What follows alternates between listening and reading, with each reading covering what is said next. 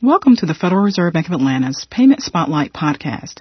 Today we're joined by Mary Gilmeister, president of the Wisconsin ACH Association, or WACA. Mary also serves on the advisory group for the Atlanta Fed's Retail Payments Risk Forum. She will be speaking about ACH fraud and risk. Mary, thank you for joining us. Thank you, Jennifer, and I'm very happy to be a part of this podcast and to help inform financial institutions. Well, Mary, although many people may have heard of the National ACH Association, or NACHA, they may not be aware that there are 18 regional payments associations across the country.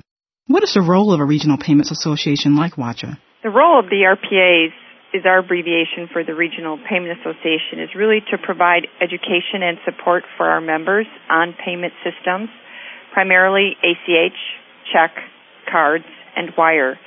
And when our members call us, we answer their questions as it relates to these different payment systems and help them resolve their issues with their customers and members. Well, Mary, as you know, the ACH network has a long-standing reputation for being a safe, reliable, and secure payment system.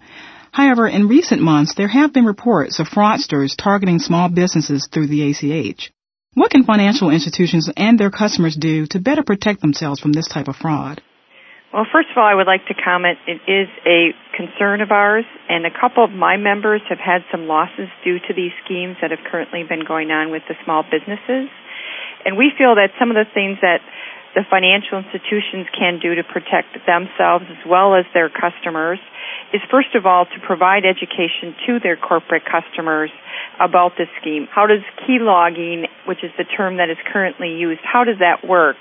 And how important it is to have secure computers, enhanced encryption, and also including multi-factor.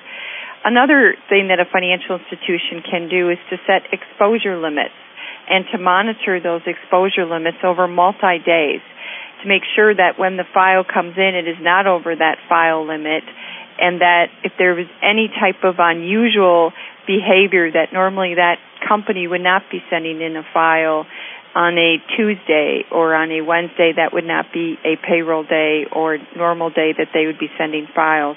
Another thing that a financial institution can do is provide callbacks.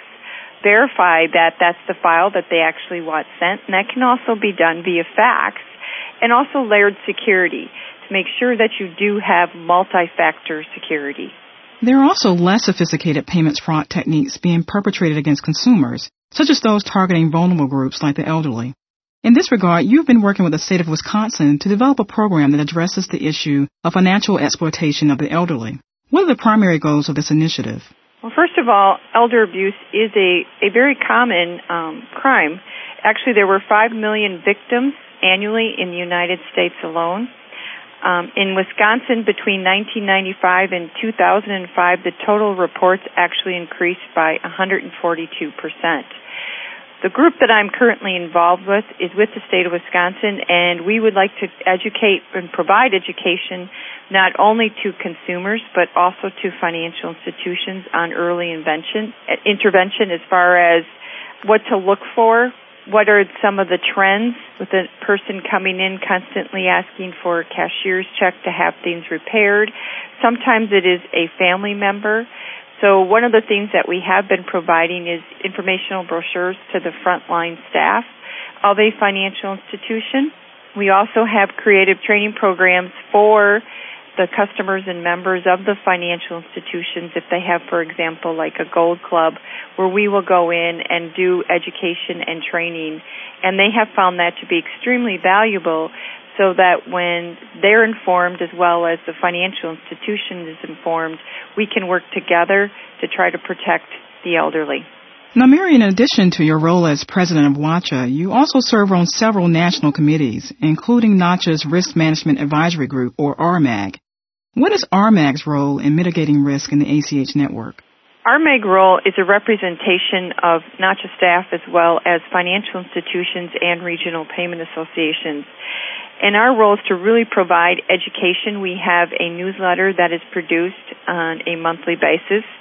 We develop rules, and NACHA just recently passed a direct access registration where a third party is usually allowed direct access into the network, which increases the risk of that transaction. It is also included in the FFIEC guidance under OCC to really monitor those types of relationships.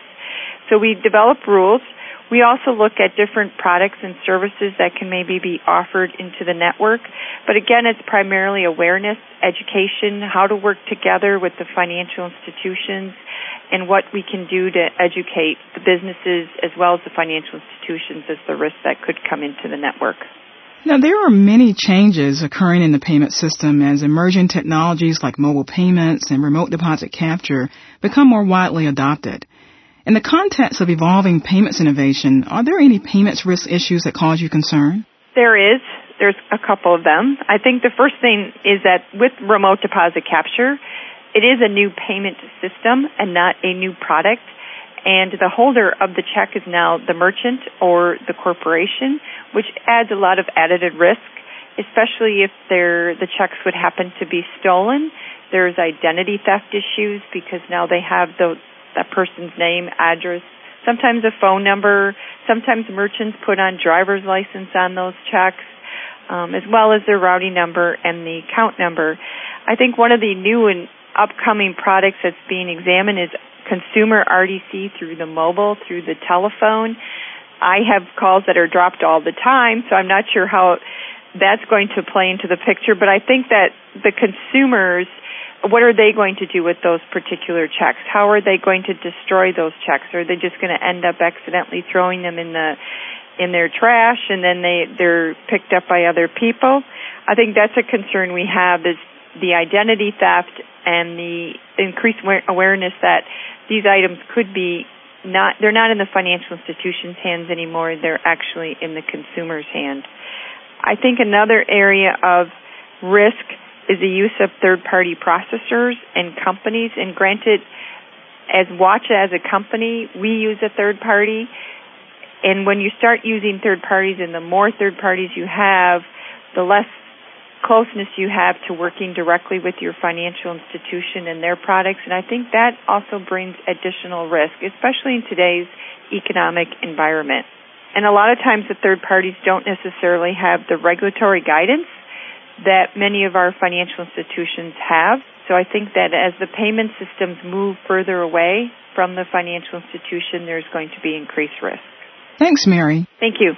Again, we've been speaking today with Mary Gilmeister, President of the Wisconsin ACH Association. This concludes our Payment Spotlight podcast on ACH fraud and risk. On our website, frbatlanta.org, you can read more about the Retail Payments Risk Forum. Thanks for listening, and please return for more podcasts. If you have comments, please send us an email at podcast@frbatlanta.org.